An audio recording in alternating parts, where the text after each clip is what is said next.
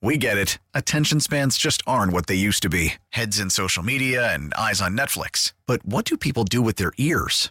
Well, for one, they're listening to audio. Americans spend 4.4 hours with audio every day. Oh, and you want the proof? Well, you just sat through this ad that's now approaching 30 seconds. What could you say to a potential customer in 30 seconds? Let Odyssey put together a media plan tailor-made for your unique marketing needs. Advertise with Odyssey. Visit ads.odyssey.com.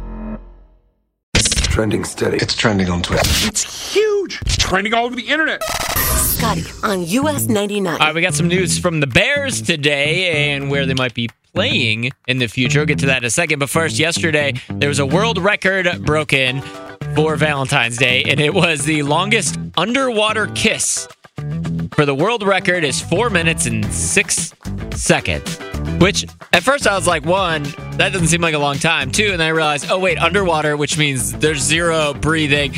I don't think I could hold my breath for 4 minutes, 4 minutes, but it did break the previous record from 12 years ago, almost 13 years ago, of 3 minutes and 24 seconds. So I would not suggest trying to find out how long you can hold your breath. There's a video of it too at US 99 Chicago on Instagram. Let's talk about Michael Jordan for a second. Michael Jordan had a birthday.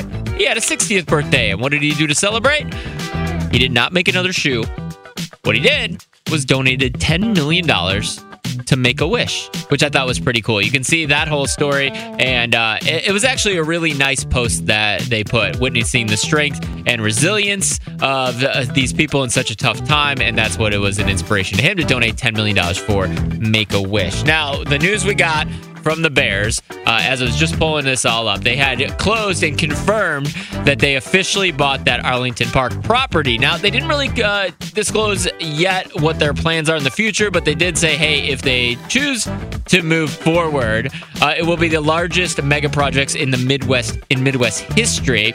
The possible construction of a stadium-anchored development is projected by analysts to create more than 48,000 jobs, generate $9.4 billion in economic impact for Chicagoland economy, and provide $3.9 billion in labor income to workers across the region. So the idea they would make a whole entertainment complex, but they have not confirmed exactly what they will be doing with that, when that would happen, if they're going to end up staying in Chicago. And I believe if they do move to Arlington, that would be the first time the Bears would have a permanent residence outside of the city limits of Chicago since the early 1900s. So you can see that whole story. They posted like a huge open letter to, fans, I guess, to us.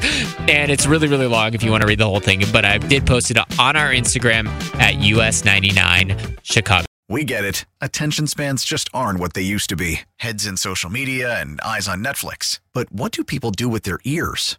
Well, for one, they're listening to audio. Americans spend 4.4 hours with audio every day. Oh, and you want the proof? Well, you just sat through this ad that's now approaching 30 seconds. What could you say to a potential customer in 30 seconds? Let Odyssey put together a media plan tailor-made for your unique marketing needs. Advertise with Odyssey. Visit ads.odyssey.com.